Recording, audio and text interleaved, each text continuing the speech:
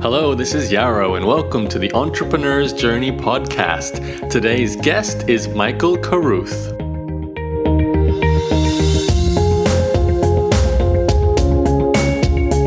Hello, this is Yarrow Stark, and welcome to an Entrepreneur's Journey podcast.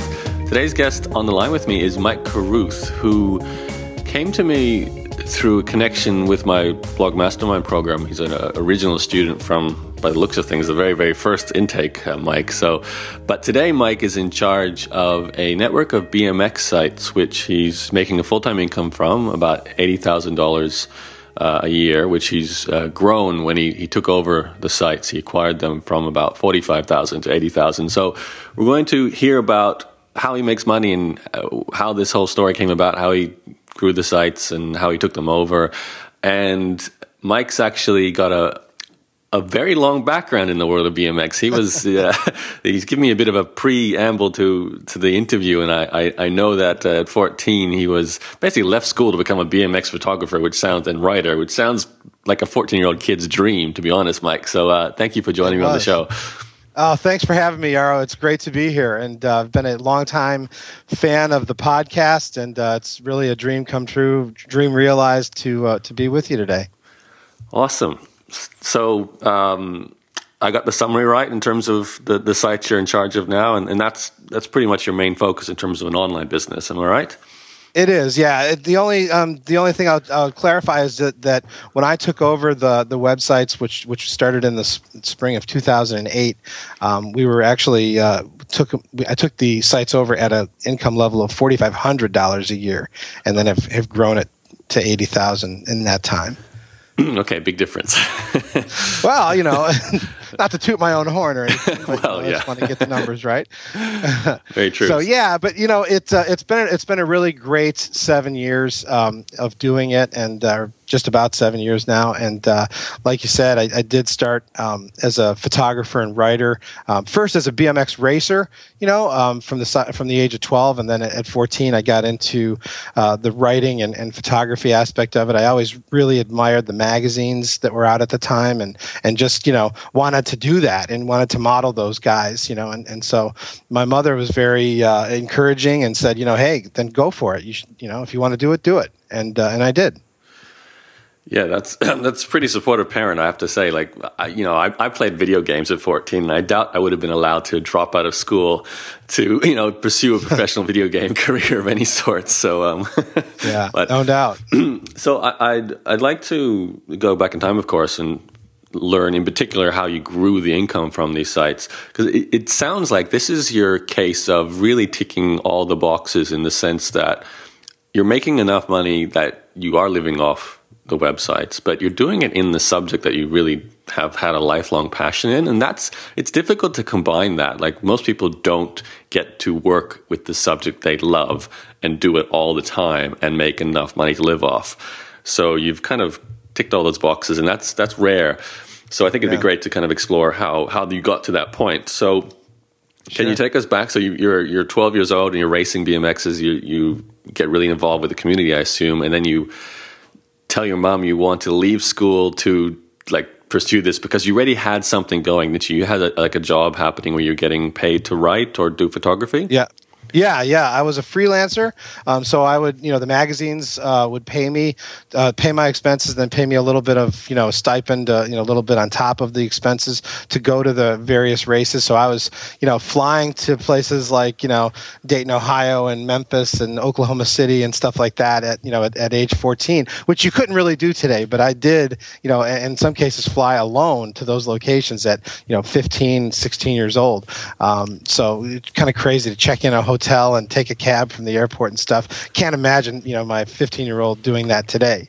So it's crazy, but yes. And so then, worked as a freelancer for a couple of years. I left school, as I said, it was kind of in the way. I really was never very good in school. and in fact, spent all of 8th grade in special education, where they told me that, I wasn't, or I actually told my mother that I wasn't really a viable student. And, being a big strapping lad, I should, learn to work with my hands and sort of, get to be a manual labor type of career versus something with my head. Yeah, I know. It's tough.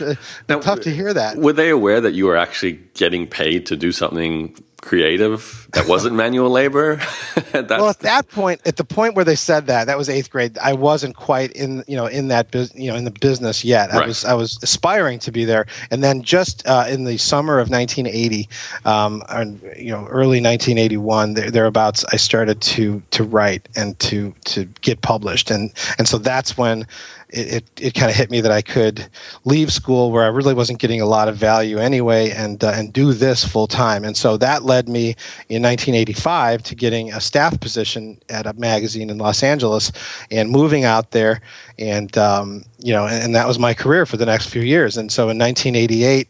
I know we're skipping over lots of chunks of years, but this was all spent in the BMX industry, the bicycle industry, and that industry pretty much had a kind of a terrible downturn in 1989 with the advent of video games and some of the things that we see today, where kids are still, they're not riding bikes anymore today, and that's a problem we'll talk about a little later. But so I got out of the industry at that point and started another business.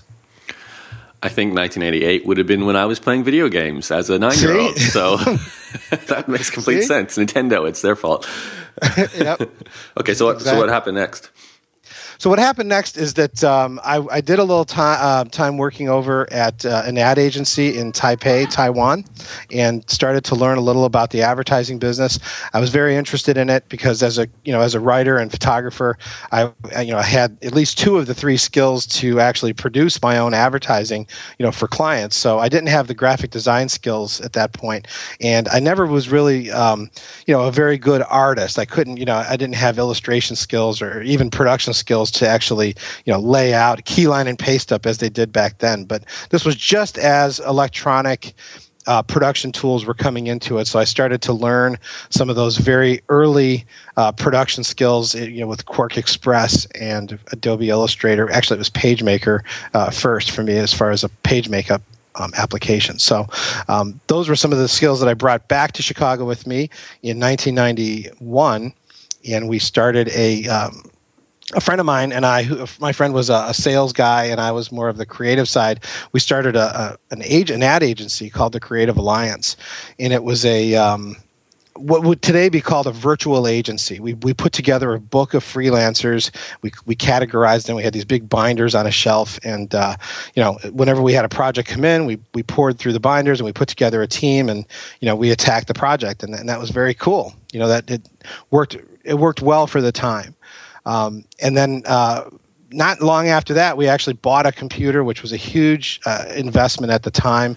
And we started having these Saturday morning 10 a.m. jam sessions where people would come in and everyone would teach what they know. No one knew everything at that point, but everyone knew something. So we put together these little jam sessions and everyone taught what they knew for 20 minutes. And that led to a kind of a they told 2 friends scenario happening, and friends of those people would call us and say, hey, when are you doing your next Macintosh seminar? And ultimately in May of 1992, that led to the founding of a new company called Mac University, where we actually took as a business to teach people how to do this. And that was a business that I ran for 10 years, and then we changed the name and changed the direction a little bit from Macintosh only into PC and some Unix and stuff like that. And that was Digital Boot Camp was the name of that business. And so we continued on to do that and became very successful at doing that type of training. And I ultimately sold the business in 2007, and it's still operating today. And it was a great 15 years, but I was ready to move on from training was the point and do something else. Right. I was going to ask, it's if you left the business, I'm assuming you had enough, as I can imagine you might have after 15 years. Yeah. Did you have a plan going forward after that, or are you just going to see what happened next? Well, I had a book or a database, if you will, of ideas, and I had been a domain name collector from 1996 on to today. So I've always been very interested in domain names, and I've bought and sold hundreds of them over the years, and at any given time have maybe 200 or 300 in a portfolio. So all those domain names had an idea attached to them, of course, and so I wanted to realize some of those ideas, but life kind of took, like, let's say fate took its turn, and I just one day stumbled upon VintageBMX.com, which was where all the old guys that I used to hang out with in the old days and all the old bikes were on display, and new people now were in the sport, and the people who were in it back in my day had gotten back into it with their kids now, because they were in their mid 30s, mid 40s, and so all the kids were out at the track, and so that sparked an addiction to posting on the forums and hauling out all the old pictures, and and it was really just great to be back among that group of friends from 20 years past. It's funny how you become vintage as you get older like that. I know it, huh? Yeah. Yeah. Okay, so you find this site. Now, you just used it as a user, right? You just participated. And how did the opportunity to potentially become the owner arrive?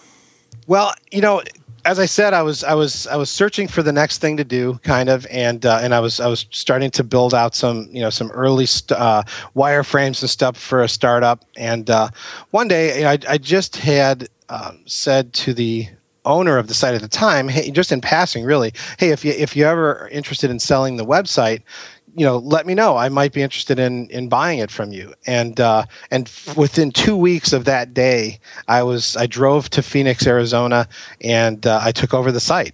And I've been back into it. That was March 12th, 2008. And I'm here. Here I am today. And there was an opportunity just a few months later, 7 months later, to purchase the another website called BMXnews.com, which was a perfect domain name for me. I love that domain name. It has all the things you'd want out of a domain name, and it was a site. It was an up and running site at the time, but it really didn't have a lot of traffic or a lot of prestige behind it. And I saw the opportunity to really remake that into the marquee, the lead site, and set about it, because my whole thing was in writing and shooting content, and it was hard to do that as Vintage BMX, but as BMX News, the opportunity to write and shoot and come up with cool story ideas was unlimited, and I was 100% in it. Right, I can see your background being a photographer and a writer. You do want to own a content site and not sort of be restricted by maybe a forum with that word vintage in it as well, especially if you want to reach people who don't want the vintage aspect. But I am curious about the taking over of both sites. You said when you initially acquired them, it was $4,500 a year in total revenue. So I'm assuming, the acquisition price would have not been a ton of money. You would have been able to easily get a deal done there. Were you thinking, I'm going to take this over and turn it into my full-time income, or is this sort of, I love the subject, I want to be in charge, and I'm going to buy them?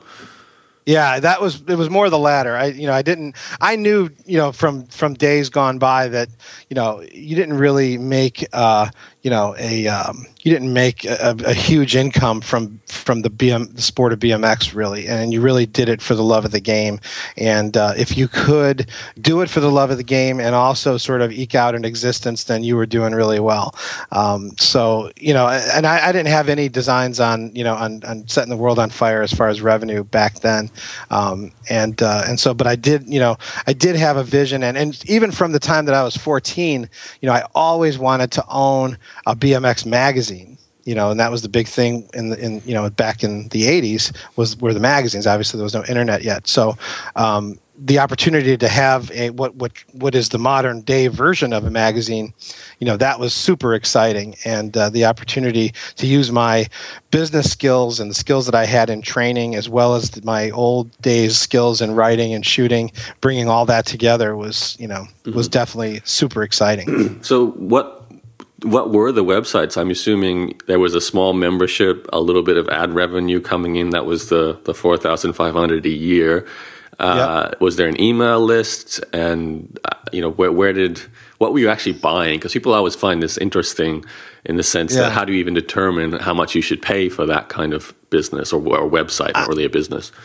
I know, and it's true. To me, it really was more of a gut feel thing. I did not really, If a business person were to ask you what are you buying, you would definitely not have a good business case to buy to spend that kind of money on a property like this. But it was we had some serious traffic at the time. 1 million page views a month, and from all over the world. And I definitely saw the opportunity there and to speak to a larger audience. Which I definitely always wanted to do, and then also to get back into the sport as a major player, and I definitely liked that idea. And I knew that I had a lot to offer because that kind of experience and that mix of talents was not present in the sport at the time. So I was excited to bring that back. Yeah, wow, 1 million page views. That's a massive opportunity. You certainly should be making more than $4,500 a year off that, though I can see there's some work to be done to make that happen. I'd love to talk about how you grew it, but before we do that, where does Blog Mastermind fit into this? Because you took my program, but these aren't exactly blogs. I can see how they're content sites and they're communities, so there's certainly some overlap in concepts, but where does it fit into the picture? Well, for me, one of the things that I took, so Blog Mastermind came around. I joined it on June 25th, 2007. I looked up the old email today with the welcome to Blog Mastermind, email, and right. And so this, if you in the timeline here, that is like a year and 9 months, 10 months, or whatever before I actually acquired these websites, and it was during the time where I was looking for what's next because I hadn't quite sold Digital Bootcamp yet, what I took from it really was one of the gems that really helped make all this happen was one that was gleaned from Blog Mastermind. And it was, the most, you had said in one of the lessons, the most important variable when it comes to topic selection is whether you enjoy the subject and whether there is potential to make money from it. So, to me, when it, a few months later, when it came time to make this decision, those are two of the variables or two of the components that was like, do I enjoy the subject? Yeah, I could definitely go full tilt into this thing 12 hours a day and be stoked all the way. Whether there's a potential to make money from it, looking at the revenue at the time, any sane person would say probably not. But I also knew that there was a lot of untapped potential that wasn't being explored because the people who were running these sites prior to my acquisition of them were really doing it more as a hobby and not as a business. And so it wasn't really about the money for them, and nor is it about the money to me today, but it is, it's more about it because it's a business today versus being just a hobby. Mm-hmm. It's funny, this subject matter, because I'm not sure if you're aware, I purchased miniature motorcycle forums as one of my investments. Really? I didn't know that. No, it's just funny seeing that you happen to own two sites that have two forums about bicycles, because I had two forums about miniature motorcycles. That being said, cool. I wasn't nothing to do with that niche. I'd never had a miniature motorcycle. I wasn't interested in it. I was purely an investment strategy. But that's another story, and I've told it on my blog. So if people want to hear that, head to Entrepreneur's Journey. Okay, so you took my program before this, and I can see, I am a little curious. Did you think about starting a blog at any point in time, though? Was that a part of it? Yes, I did. And I had one for a while, which was called the What If List. And it was really during the time that I was going through the course. And I had skipped over large chunks of it and then came back later and dove back in. So it was the way that you had had it laid out was very, very helpful to a guy like me who was running a business and had a family. And, it was the epitome of an online education. It was, at will kind of thing where I could come back and do it as I pleased. And so in that case, I had the What If List blog, and I was writing, a little bit about it. But I really, as a journalist, from days past, I really liked the idea of more of an art, more of a formal structure to things, more of an article structure versus more of a conversational blog structure. And so that was what really, again, helped me along to start writing on the BMX News website.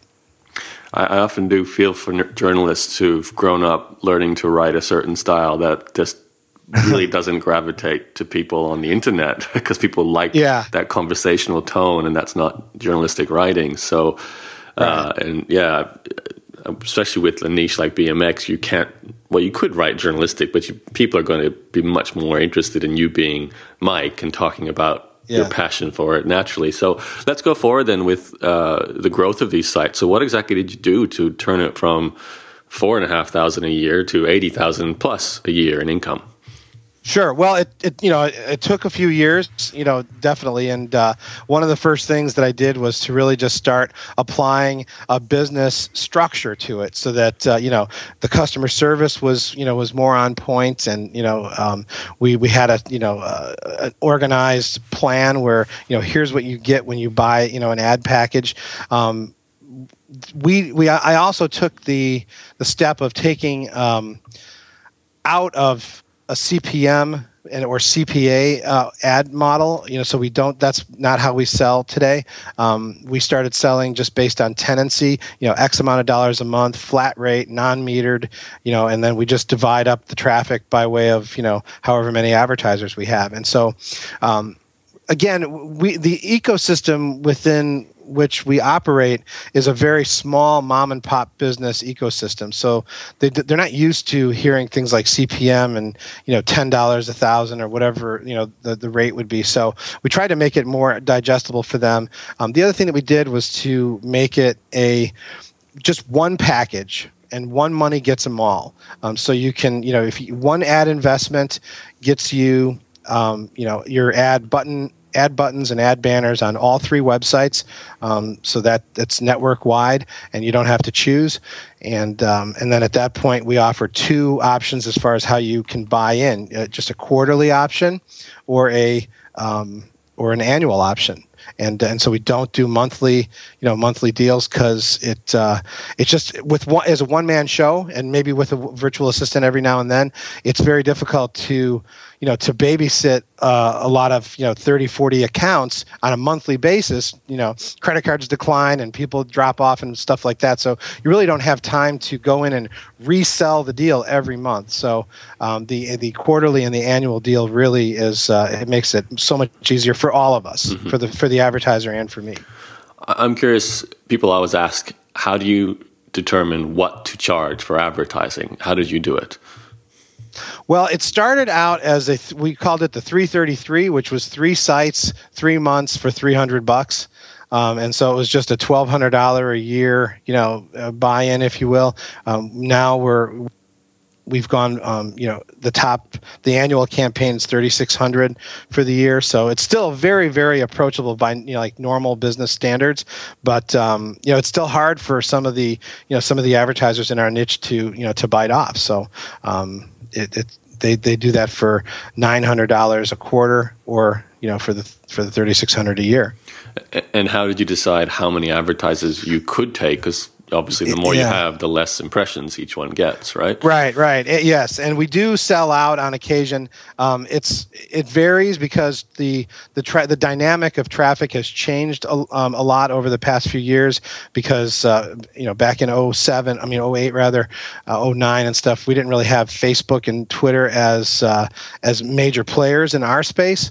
But today, it is an important part of the ecosystem. So it changed our traffic, dramatically, in terms of we're getting, more visitors but fewer page views, than we used to get. So we're getting more, maybe like a little bit less in terms of page views, but more visitors. So it changed the dynamic a little bit, and we're still responding to that. We've got a major redesign coming up this fall, and on both actually on all three websites. So that's going to help a lot in terms of engagement. Now, have you experimented with any other forms of monetization, or has it just always been displaying banners for a quarterly or an annual fee? The other thing that we do is we've toyed a little bit with merchandising, logo T-shirts and T-shirts of some of my photos from the races and stuff like that. So that's definitely something we with the redesign we're going to do more of. We have a small membership on the forum website where people donate to help keep things rolling, and that definitely helps. And then we also I do freelance work for some of our advertisers, as a consultant basis, where I don't do work for outside companies like that aren't advertisers, but within our little group, I'll do things like, write press releases and do special photo sessions and things of that nature. Now, correct me if I'm wrong, but this wasn't as simple as putting more banners on your site because you already had all this great traffic and suddenly the money, doubled, tripled, quadrupled. No. Have you been proactively marketing the site to build the traffic further? Like, what are the keys to make this massive improvement? And bearing in mind, it's quite a number of years, too, that you're talking about. Yes. And I'm certain that I could have done better had I been more aggressive with it. But I didn't want to be overly aggressive with commercialization, because in our niche, if you commercialize too much, then you're going to see a huge backlash from the readers, from the users. So really, we didn't want to put. I mean, right now we have ads in certain places, but we've held off on doing ads, like background wrappers and things like that. That really, I didn't want it to be a blinking Las Vegas Boulevard of ad creatives on there. So the other thing that we did that I just want to mention is that we also started selling sponsorships and special sections. So we have our ProMax top story is a branded top story that gets posted every day, and so one of our awesome parts manufacturers is the sponsor of that, and a company, Dan's Comp, is our race coverage sponsor for the year. So they've come in and stepped up to be the race coverage sponsor, and some others. So yeah, it's you just try and see what happens, and how you can. Some other things didn't work out. We tried to do an auction site where we put up an auction site and thought maybe that would be awesome for people to be able to sell off their parts. Well, that didn't work at all. You have a lot of the similar ideas I had with the miniature motorcycle site. Like, I was thinking I'll add a blog to it to provide content, not just a forum, and I'll test selling some products using affiliate links and not just banner ads and selling directly to paying companies. And also I was thinking, we need to find a way to get people buying and selling a bit more, because I had some results with that with previous forums. So it's funny how you try all these things, but the community ends up deciding what works. Yes. Like, they really control it all, don't they? And you have to be careful, like you said. Do. Yeah. Okay, so now you have the third site we haven't really mentioned yet. You do have a third site, which is it's like a photography site. Is that what? Yeah. So it's called photosareposted.com. And in BMX racing, and it's important to note that we are BMX racing versus freestyle. So BMX racing is an Olympic sport now. It was since the Beijing Olympics, and they went also to the London Olympics and coming up for Rio. So, but to say that in racing, you have a I'm sorry, I lost my train of thought. Where were we? No, you're just saying you have your other website. Yeah. Oh, so photos are posted, and so in the racing space, we there's a term called motos are posted, where they actually post all what race or what heat race you as a rider are in. So our site is photos are posted, and so it's when I go to 20 races a year all over the country, and shoot photos and come back with 300, 400, 500 pictures per weekend, and I post them up on the website, and that is another one of those monetization opportunities that we tried, but ultimately didn't work, the way we wanted. So we just made it free for everybody. So I post the images, I put the logo on them, and I put it in a very tasteful way down in the lower left or lower right-hand corner, and people can freely use those images on social media, or even we publish them in such a way that you can even make a small print out of them, all on us, not for any additional funds. I really like that, because you're becoming a permanent part of the community psyche, because all the social media with Facebook sharing the photos from the event, it's branded as from you, so you'll be known as the leading site that the community goes to. And I think that's really important to retain not just obviously for the sake of the community and having the traffic and the audience, but the advertisers want to be seen on the leading site. And that's an important part. It's the concept of preeminence, which I talked about in my other coaching program quite a lot, where you do get to do things like charge more for advertising and get the lion's share of the advertising budgets just because you are the main player in the space. Even if they're not getting a ton of clicks, the advertiser wants to be in the conversation that the BMX user has when they think about going to buy something, and they will remember seeing the logos and the banners on your site.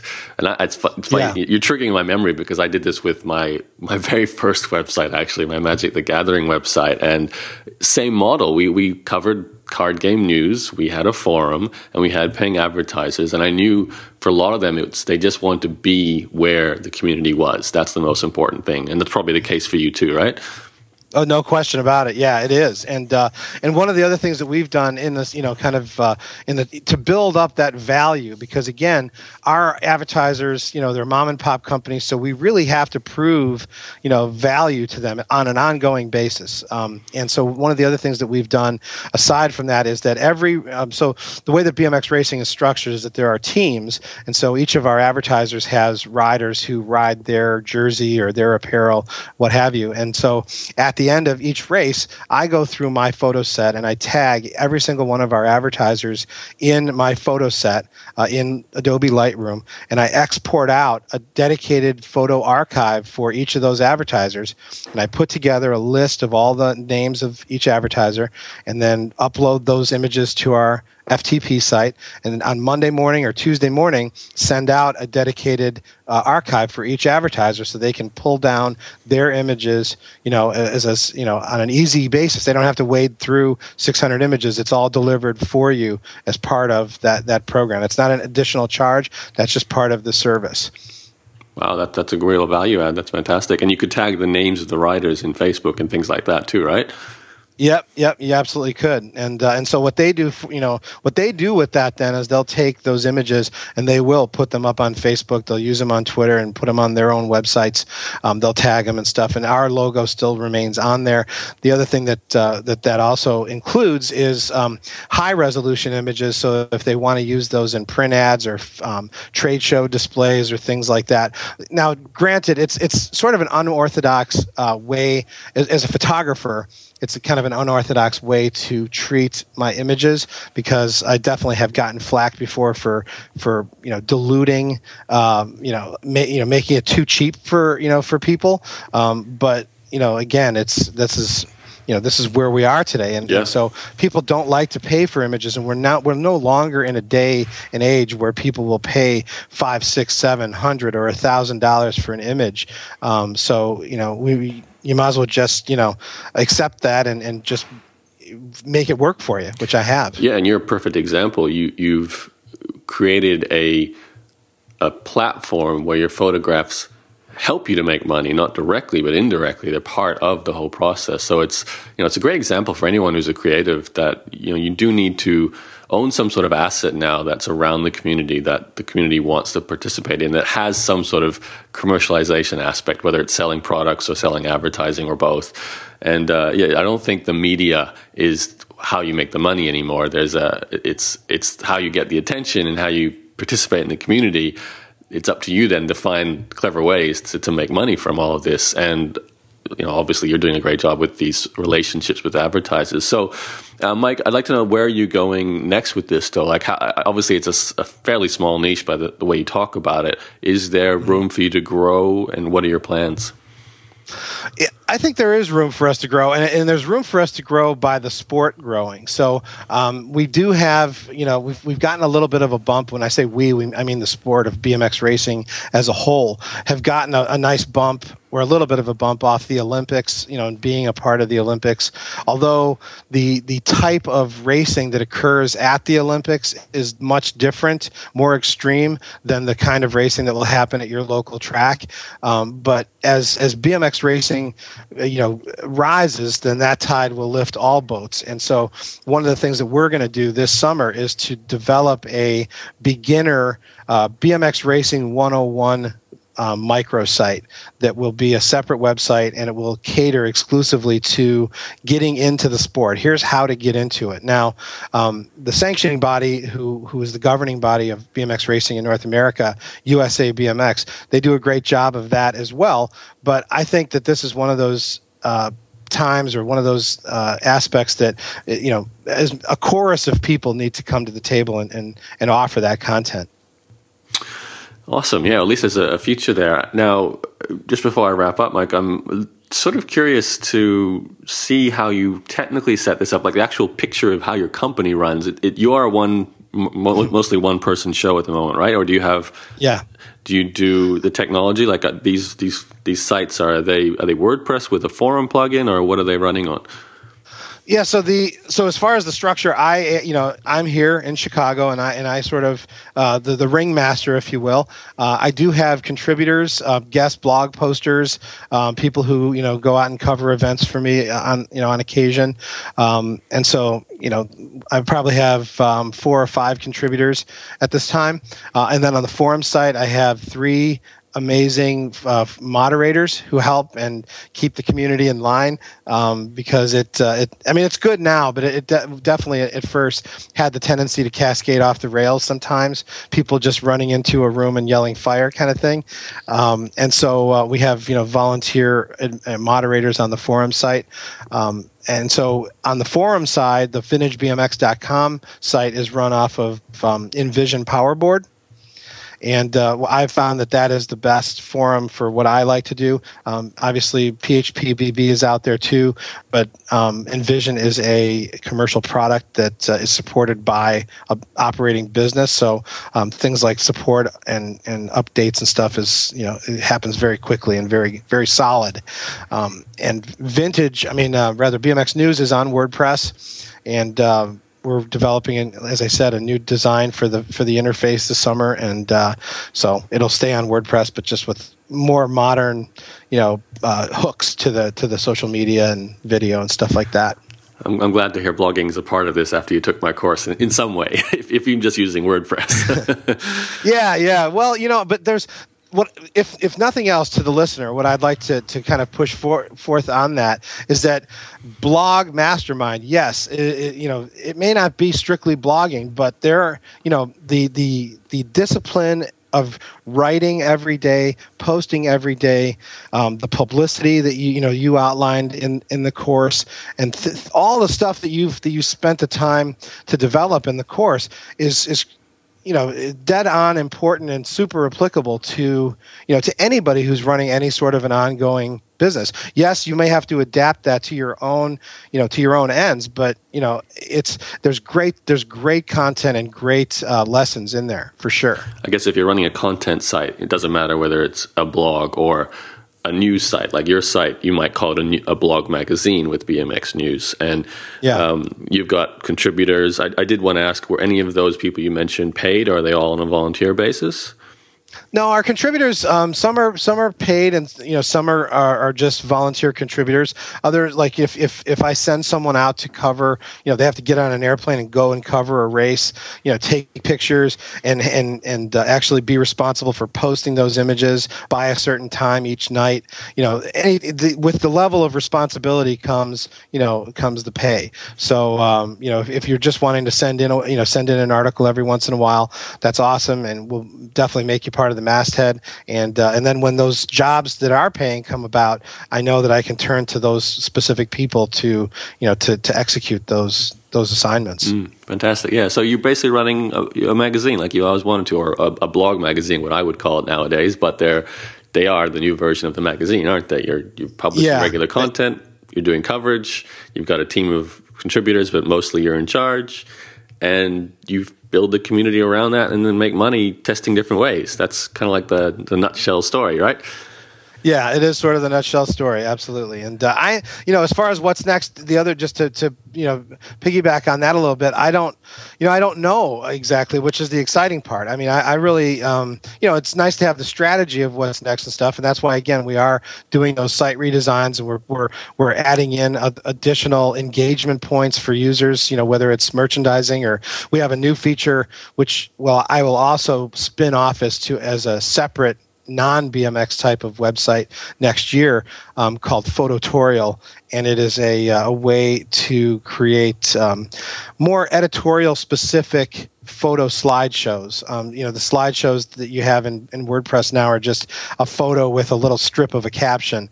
It's not quite enough, so a Phototorial will be a much more robust presentation for that. So it's exciting. Awesome. All right, Mike, last question for you, and this is really for our listeners. There's going to be people hearing this story who are thinking, well, I love, let's say sailing, or I love some sort of, wood carvings, or maybe another competitive sport, but it's not the big sport, it's curling. Good old curling is always used. Yeah, curling is the universal. I love curling. Is the universal example of that. Yeah. I wonder if there's any forum communities out there about curling, like BMX has, but there must be. You think it's a pretty big sport.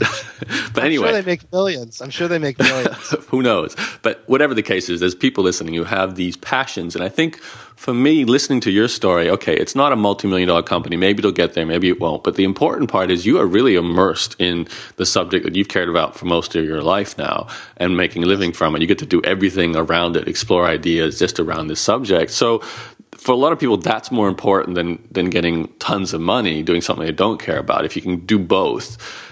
I'm curious to hear your advice for that person who's thinking, okay, I love this subject. I want to have a site, a community, a forum, a news site with content writers, and I want to make enough money. I want to make that $80,000 to $100,000 a year from this business.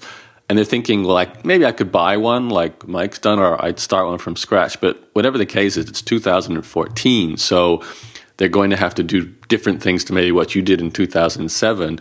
What would you say to someone who's either one, going to start something from scratch or considering buying? What's the most important things they have to get right in order to reach the point where you are? Well, if they have the luxury of being able to buy an existing site that has traffic already and a reputation in the community, then hands down, that's the preferable path. And still, then there's a lot that has to go into doing, the right things beyond that. But as far as starting from scratch, you just have to totally dive in and be at the events. If you were starting a sailing website, you would need to be at those sailing events, and you'd need to be hobnobbing with those people that are the movers and shakers of the industry. I had a little bit of a leg up because I was known from my my career early 25 years ago. So my name was still out there as someone who was, a media person from back then. But if you come in, totally cold, like you're a total unknown, you're starting it totally from scratch, you're going to have a lot of patience and a lot of perseverance to push through the setbacks. And there's going to be, I'm a big fan of Zig Ziglar, and there was a time where a story he told that talked about a specific type of tree where they have to water it and water it and water it and water it for years and years on end, and then no sign of life whatsoever. But then one day, boom, it pushes through the soil, and then it grows 12 feet or something like that in a small amount of time. And that's a great analogy to how this would probably work for someone like that, because they have to put a time on the calendar that says, I'm going to dedicate 2 or 3 years to this, and then I'm going to get up every day and I'm going to just run at it as fast and as hard as I can. And if you can't do that, then that's fine, but you just need to have more of a patience for your extended timeline. Do you think there's anything current that's really, really important in the sense that you should be spending a lot of time on Facebook now? And obviously each subject matter is probably different where the community hangs out, but especially for today, if you want to make the right choices and not spend time doing the things that won't work, do you see any areas that accelerate the results now that you should focus on? Any platforms or techniques? Here's the thing with Facebook is that it's kind of come full circle in the sense that, for a little while, it was coming up in the world, and then it started, you started to build these big fan bases, and then, they throttled back on the reach. And so now, you don't really, if you have 20,000 Facebook followers or whatever, you're not going to, or fans, you're not going to get the reach that you used to get. So you have to spend money on boosting posts if you really want that out there. And so, so do you think it's maybe having a blog and actually writing, or a magazine, or is the best first step then, like controlling your content and spending your time there, and then just seeing which of the external platforms end up working best for you? Yes, and also, just taking a lesson from Blog Mastermind again, the publicity module that you had in there of guest posting and reaching out to media and things of that nature, where you can and this is no secret, but just the ability to become an authority on yacht racing or curling or BMX racing or what have you, to start to make some of those inroads into growing the links and growing your ability to reach out to to a broader audience, because the community sites are great, but one of the things that I have found and actually implemented is that I don't allow other websites to come on my forum and try and suck off traffic, and I assume that there's that's the way that a lot of other forum masters do it, right? Well, I mean, possibly. Did you when you ran your forum? Did you run it that way? You mean go to other forums or stop other forums? Stop other forums, like stop other people from saying, "Hey, I just started this new website and come check it out." Right. Like you, when I run forums, there were such small niches. There just wasn't a lot of people trying to compete. That way. Magic, definitely not. I had that. There wasn't no other Australian sites, and that was very early days. And with miniature motorcycles, there might have been, but I didn't moderate it. I wasn't. It was really a passive investment sort of site for me. So the moderators were looking at that, and I don't know. Maybe they were having other sites trying to take some of the traffic away. I think if you're contributing to one community and linking to your own site, that's okay, as long as you're there to contribute to the community. But if you're just saying, come visit my site, that's just spamming, like comment spamming, right? So, exactly. That shouldn't be allowed. But yeah, right. Yeah. So again, it's I'm definitely in line, first in line to take the new version if you come out with it. I think it's going to be amazing, and all the new techniques and the new trends and content that you're going to be coming up with. So you're doing it, right? But yeah, I am, and I keep.